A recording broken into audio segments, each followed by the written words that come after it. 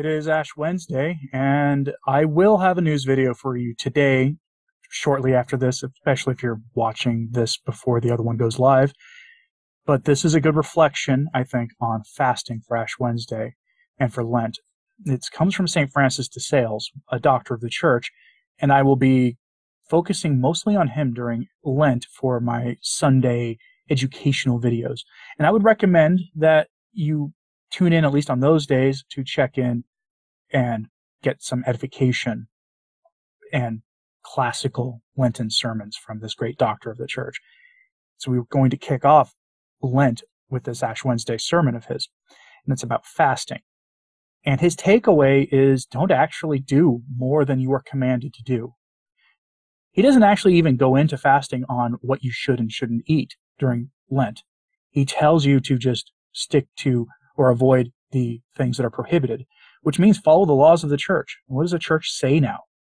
It says, don't eat meat on Fridays, and on every single Friday of the year, and generally restrict the number of meals you have per day. That's it. He also reminds us that fasting is also a mortification of the flesh and of the senses, and to avoid vanities. In this, it means to do things like avoid, in our current time, that would mean, probably curtailing our consumption of popular culture, curtailing our consumption of inessential things. We should be focused on the Church, essentially, and on the faith. So with that in mind, and he also says, essentially, that to do more than you are commanded can be an issue of vanity. Something to bear in mind if you're thinking of much more austere fasting during Lent. And I know this sounds kind of crazy to think, but again, this comes right from a doctor of the Church.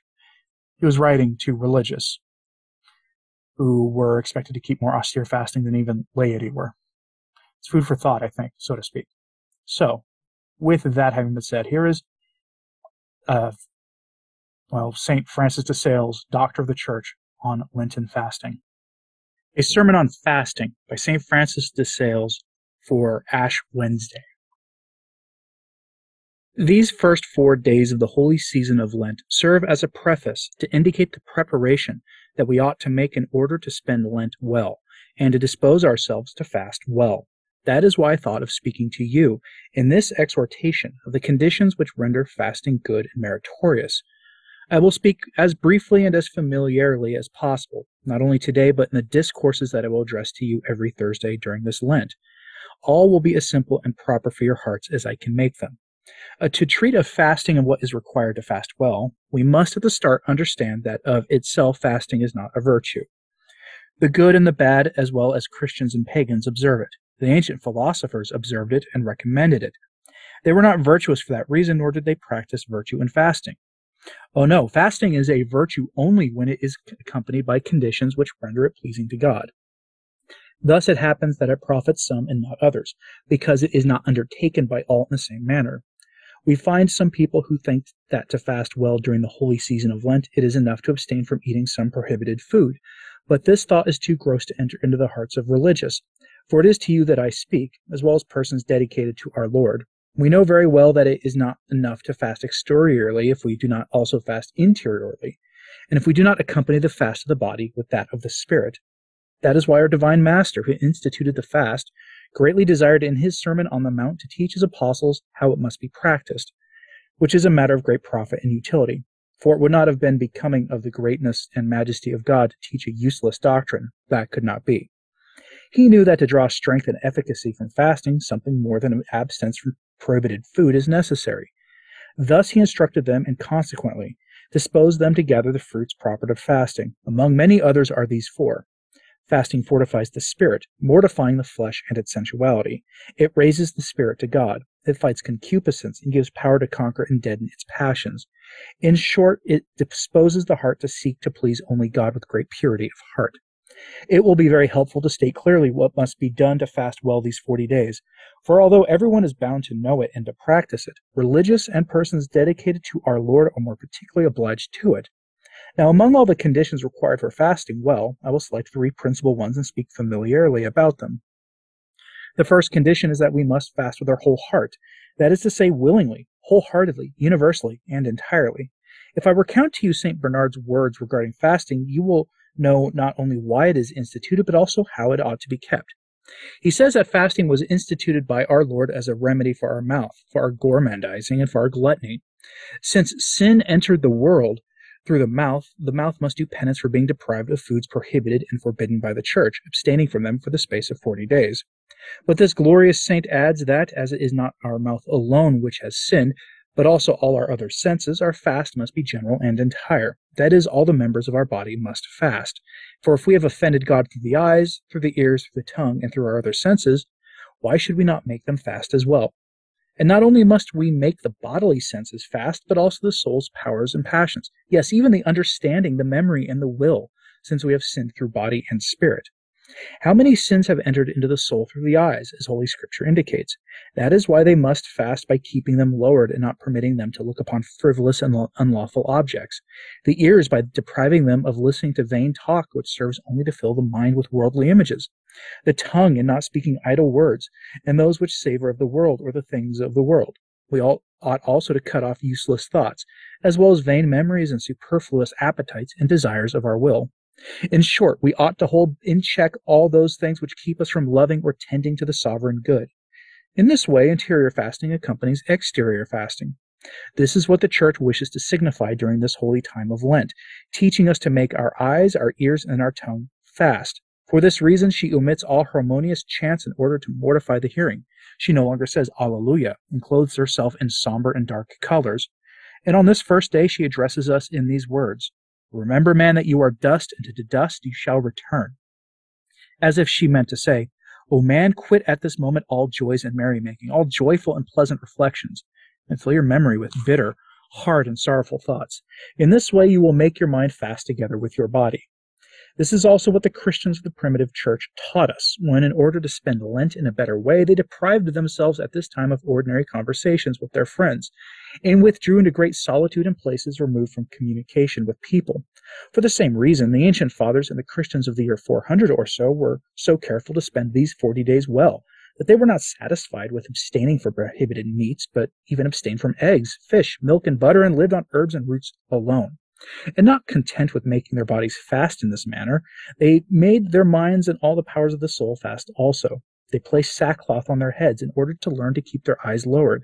They sprinkled ashes on their heads as a sign of penitence. They withdrew into solitude to mortify the tongue and hearing, neither speaking nor hearing anything vain and useless. At that time they practiced great and austere penances by which they subjected their body and made all its members fast. They did all this with full liberty, neither forced nor constrained. Note how their fast was accomplished wholeheartedly and universally, for they understood very well that since not only the mouth has sinned, but also all the other senses of our bodies and powers of our soul, the passions and appetites are full of iniquities. It is thus reasonable that in order to make our fast complete and meritorious, it should be universal, that is to say, practiced in both body and spirit. This is the first condition to be observed in order to fast well. The second condition is never to fast through vanity, but always through humility. If our fast is not performed with humility, it will not be pleasing to God. All our ancient fathers have declared it so, but particularly St. Thomas, St. Ambrose, and the great St. Augustine. St. Paul, in the epistle that he wrote to the Corinthians, which was read last Sunday, declared the conditions necessary for disposing ourselves to fast well during Lent. He says this to us: Lent is approaching. Prepare yourselves to fast with charity. For if your fast is performed without it, it will be vain and useless, since fasting, like all other good works, is not pleasing to God unless it is done in charity and through charity. When you discipline yourself, when you say long prayers, if you have not charity, all that is nothing. Even though you should work miracles, if you have not charity, they will not profit you at all. Indeed, even if you should suffer martyrdom without charity, your martyrdom is worth nothing and would not be meritorious in the eyes of the divine majesty. For all works, small or great, however good they may be in themselves, are of no value and profit us nothing if they are not done in charity and through charity. I say the same now. If your fast is without humility, it is worth nothing and cannot be pleasing to the Lord. Pagan philosophers fasted thus, and their fast was not accepted by God. Sinners fasted in this way, but because they do not have humility, it is of no profit at all to them. Now, according to the apostle, all that is done without charity is not pleasing to God. So I say in the same way with this great saint, that if you fast without humility, your fast is of no value. For if you have not humility, you have not charity. And if you are without charity, you are also without humility. It is also impossible to have charity without being humble, and to be humble without having charity. These two virtues have such an affinity with one another that the one can never be without the other. But what is it to fast through humility? It is never to fast through vanity. Now, how can one fast through vanity? According to Scripture, there are hundreds and hundreds of ways, but I will content myself with telling you one of them, for it is not necessary to burden your memory with many things. To fast through vanity is to fast through self-will, since this self-will is not without vanity, or at least not without temptation to vanity. And what does it mean to fast through self-will? It is to fast as one wishes and not as others wish, to fast in the manner which pleases us, not as we are ordered or counseled. You will find some who wish to fast more than is necessary, and others who do not wish to fast as much as necessary. What causes that except vanity and self-will? All that proceeds from ourselves seems better to us, and is much more pleasant and easy for us than what is enjoined on us by another, even though the latter is more useful and proper for our perfection. This is natural to us, and is born from the great love we have for ourselves. Let each one of us examine our conscience, and we will find that all that comes from ourselves, from our own judgment, choice, and selection, is estimated and loved far better than which comes from another. We take a certain complacency in it that makes the most arduous and difficult things easy for us, and this complacency is almost always vanity. You will find those who wish to fast every Saturday of the year, but not during Lent. They wish to fast in honor of Our Lady, and not in honor of our Lord, as if our Lord and Our Lady did not consider the honor given to the one as given to the other, and as if honoring the Son by fasting done for his intention one did not please the Mother, or that in honoring the Virgin one did not please the Savior. What folly! Let's see how human it is. Because the fast that these persons impose on themselves on Saturday, in honor of our glorious mistress, comes from their own will and choice, it seems to them that it should be more holy, and that it should bring them to a much greater perfection than the fast of Lent, which is commanded. Such people do not fast as they ought, but as they want. There are others who desire to fast more than they should, and with these one has more trouble than with the first group. On this matter the great apostle complains, saying that we find ourselves confronted by two groups of people. Some do not wish to fast as much as they ought, and cannot be satisfied with the food permitted. That is what many worldly people still do today, who allege 1,000 reasons on this subject, but I am not here to speak of such things, for it is to religious I am addressing myself. The others say St. Paul wished to fast more than is necessary. It is with these that we have more trouble. We can easily and clearly show the first that they contravene the law of God, and that in not fasting as much as they should, while able to do it, they transgress the commandments of the Lord. But we have more difficulty with the weak and infirm, who are not strong enough for fasting. They will not listen to reason, nor can they be persuaded that they are not bound by it, the law of fasting. And despite all our reasons, they insist on fasting more than is required, not wishing to use the food we order them.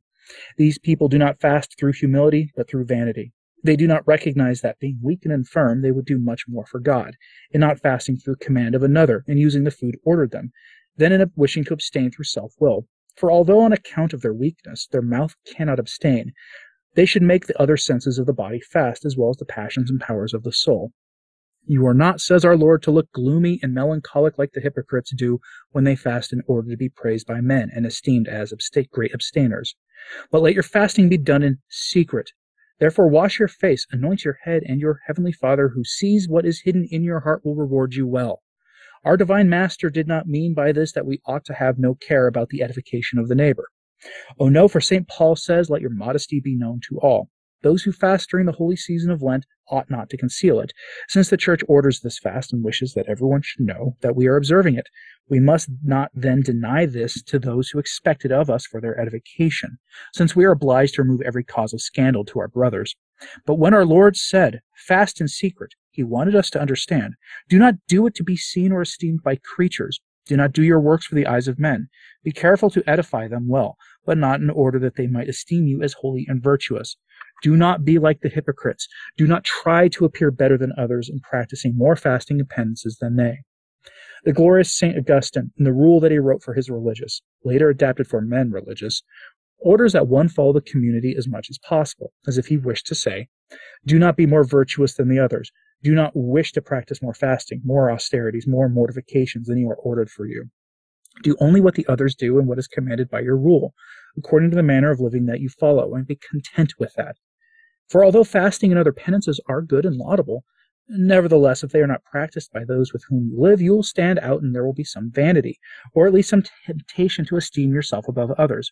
Since they do not do as you do, you'll experience some vain complacency, as if you were more holy than they in doing such things. Follow the community then in all things, said the great St. Augustine. Let the strong and robust eat what is ordered them, keeping the fast and austerities which are marked, and let them be content with that. Let the weak and infirm receive what is offered them for their infirmity, without wishing to do what the robust do. Let neither group amuse themselves in looking to see what this one eats and what that one does not eat, but let each one remain satisfied with what she has and with what is given to her. By this means you will avoid vanity and being particular. Let no one introduce examples here to prove there is not so much wrong, after all, in not following the common life. Do not tell me, for instance, that St. Paul, the first hermit, lived for 90 years in a grotto without hearing Holy Mass, and therefore that instead of going to the office, I must remain retired and in solitude in my room in order to have ecstasies and ravishments there. Oh, do not cite that to me, for what St. Paul did was done through a particular inspiration, which God desires to be admired, but not imitated by all. God inspired him to go to this very extraordinary retreat, in order that deserts might become better esteemed, for at that time they were uninhabited. Later they became inhabited by many holy fathers. It was not, however, so that everyone should actually follow St. Paul's example. Rather, it was that he might be a mirror and marvel of virtues, worthy to be admired but not imitated by all. Do not bring up the example of St. Simon Stylites either. He remained 44 years on a column, making 200 acts of adoration each day while genuflecting. Like St. Paul, he acted in this manner by a very special inspiration. God wishes to show in this a miracle of holiness, how we are called to and can lead in this world a life all heavenly and angelic. Let us then admire all these things, but do not tell me that it would be better to retire apart in imitation of these great saints, and not mingle with others or do what they do, but to give oneself up to great penances. Oh no, says St. Augustine, do not appear more virtuous than others. Be content to do what they do. Accomplish your good works in secret and not for the eyes of others. Do not act like the spider who represents the proud, but imitate the bee, who is the symbol of the humble soul. The spider spins its web where everyone can see it, and never in secret. It spins in orchards, going from tree to tree, in houses, on windows, on floors. In short, before the eyes of all. In this it resembles the vain and hypocritical, who do everything to be seen and admired by others. Their works are, in fact, only spiders' webs, fit to be cast into the fires of hell. But the bees are wiser and more prudent, for they prepare their honey in the hive, where no one can see them. Besides that, they build little cells where they continue their work in secret. This represents very well the humble soul, who is always withdrawn within herself, without seeking any glory or praise for her actions. Rather, she keeps her intention hidden, being content that God sees and knows what she does. I will give you an example of this, but familiarly, for this is how I wish to deal with you. It is concerning St. Pachomius, the illustrious father of religious, about whom I have often spoken to you. He was walking one day with some of those good fathers of the desert, conversing on pious and devout subjects. For you see, these great saints never spoke of vain and useless things. All their conversation was about good things. Now, during this conference, one of the religious who had made 2 mats in one day came to stretch them out in the sun and in the presence of all these fathers. They all saw him, but not one of them wondered why he did it, for they were not accustomed to pry into the actions of others. They believed that their brother did this quite simply, and so they drew no conclusion from it. They did not censure the action of the other. They were not like those who always sift the actions of the neighbor, composing books, commentaries, and interpretations on all that they see. These good religious thought nothing then about the one who stretched out his 2 mats. But St. Pachomius, who was his superior, and whom alone belonged the duty to examine the intention that motivated him, began to consider this action a little, and as God always gives his light to those who serve him, he made known to the saint that his brother was led by a spirit of vanity and complacency over his 2 mats, and that he had done this in order that he and all the fathers might see how much he had labored that day. You see, these ancient religious gained their livelihood by the labor of their hands. They were employed not at what they wished or liked, but rather at what they had been ordered. They exercised their bodies by manual labor, and their minds by prayer and meditation, thus joining action to contemplation. Now their most ordinary occupation was the weaving of mats. Everyone was obliged to make 1 a day. The brother of whom we are speaking, having made 2 of them, thought for that reason that he was better than the others. That is why he came to stretch them in the sun before everyone, so that they would know it. But St. Pachomius, who had the Spirit of God, made him throw them into the fire, and asked all the religious to pray for him who had labored for the perdition. Then he had him put in prison for 5 months as a penance for his fault, in order to serve as an example to the others, and to teach them to perform their tasks with humility. Do not allow your fast to resemble that of hypocrites, who wear melancholy faces and who consider holy only those who are emaciated.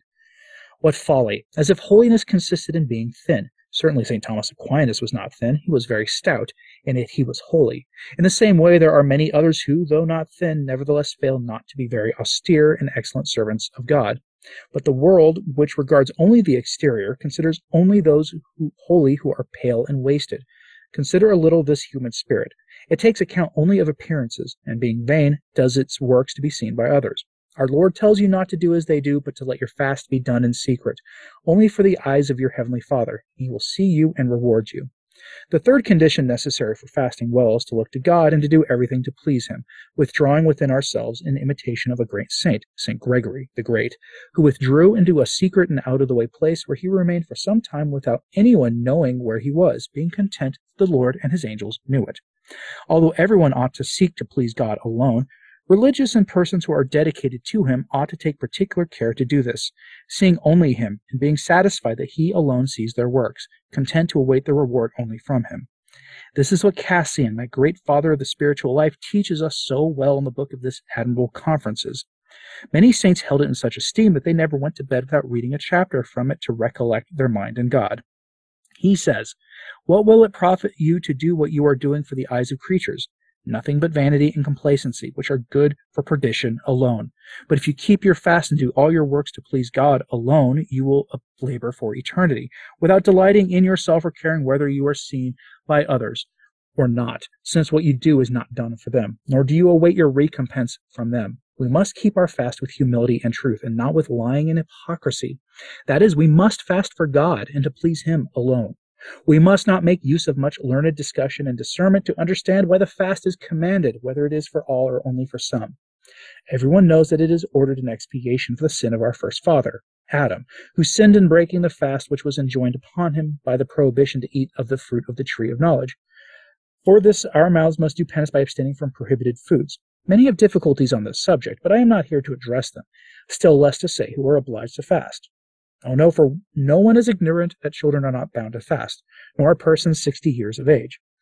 Let us rather continue and see by way of 3 examples how dangerous a thing it is to wish to make deliberations of all sorts on the commandments of God or of our superiors. 2 are drawn from Holy Scripture and the other from the life of St. Pachomius. The first of that is that of Adam, who received from God the commandment not to eat the forbidden fruit under pain of losing life itself. The serpent came and advised Eve to break the commandment. She listened to him and prevailed over her husband. They discussed the prohibition which was made to them, saying, "Indeed, even though God has threatened us with death, we shall surely not die, for he has not created us to die." They ate it and died a spiritual death. The second example is that of a certain of our Lord's disciples, who, when they heard him speak of giving them his flesh and his blood as food and drink, scrutinized and wondered, and questioned how anyone could eat the flesh and drink the blood of a man. But since they desired to deliberate so much about it, our divine Master rejected them. The third example is drawn from the life of St. Pachomius, when leaving his monastery one day for some affair that he had in the great abbey of his order, where 3,000 monks lived. He recommended that his brothers take special care of several young religious, who had come to him under a particular inspiration. As the holiness of these desert fathers spread, poor young children would come and beg the saint to receive them into this life. Knowing they were sent by God, he received them and gave them very special care. That is why, when he was leaving, he very carefully recommended that they should take recreation and eat cooked herbs. Think of all the attention that was given to these children. But once the Holy Father had left, the old religious, pretending to be more austere, no longer wished to eat cooked herbs, but were satisfied rather with eating raw ones. Seeing this, those who prepared them thought it would be a waste of time to cook them, since no one took them but these children. Now when St. Pachomius returned, they came out like bees running before him. Some kissed his hand and some his robe, welcoming their dear father. Finally, one young religious came and said to him, "Oh, my father, how I long for your return, for we have not eaten cooked herbs since you left." Hearing this, St. Pachomius was very much touched and called for the cook. He asked him why he had not cooked the herbs. The latter answered that it was because no one except the children would eat them, and that he thought it was a waste of time. But he insisted that he had not taken any rest either. Rather, he had made mats. Hearing this, the Holy Father gave him a good correction in the presence of everyone.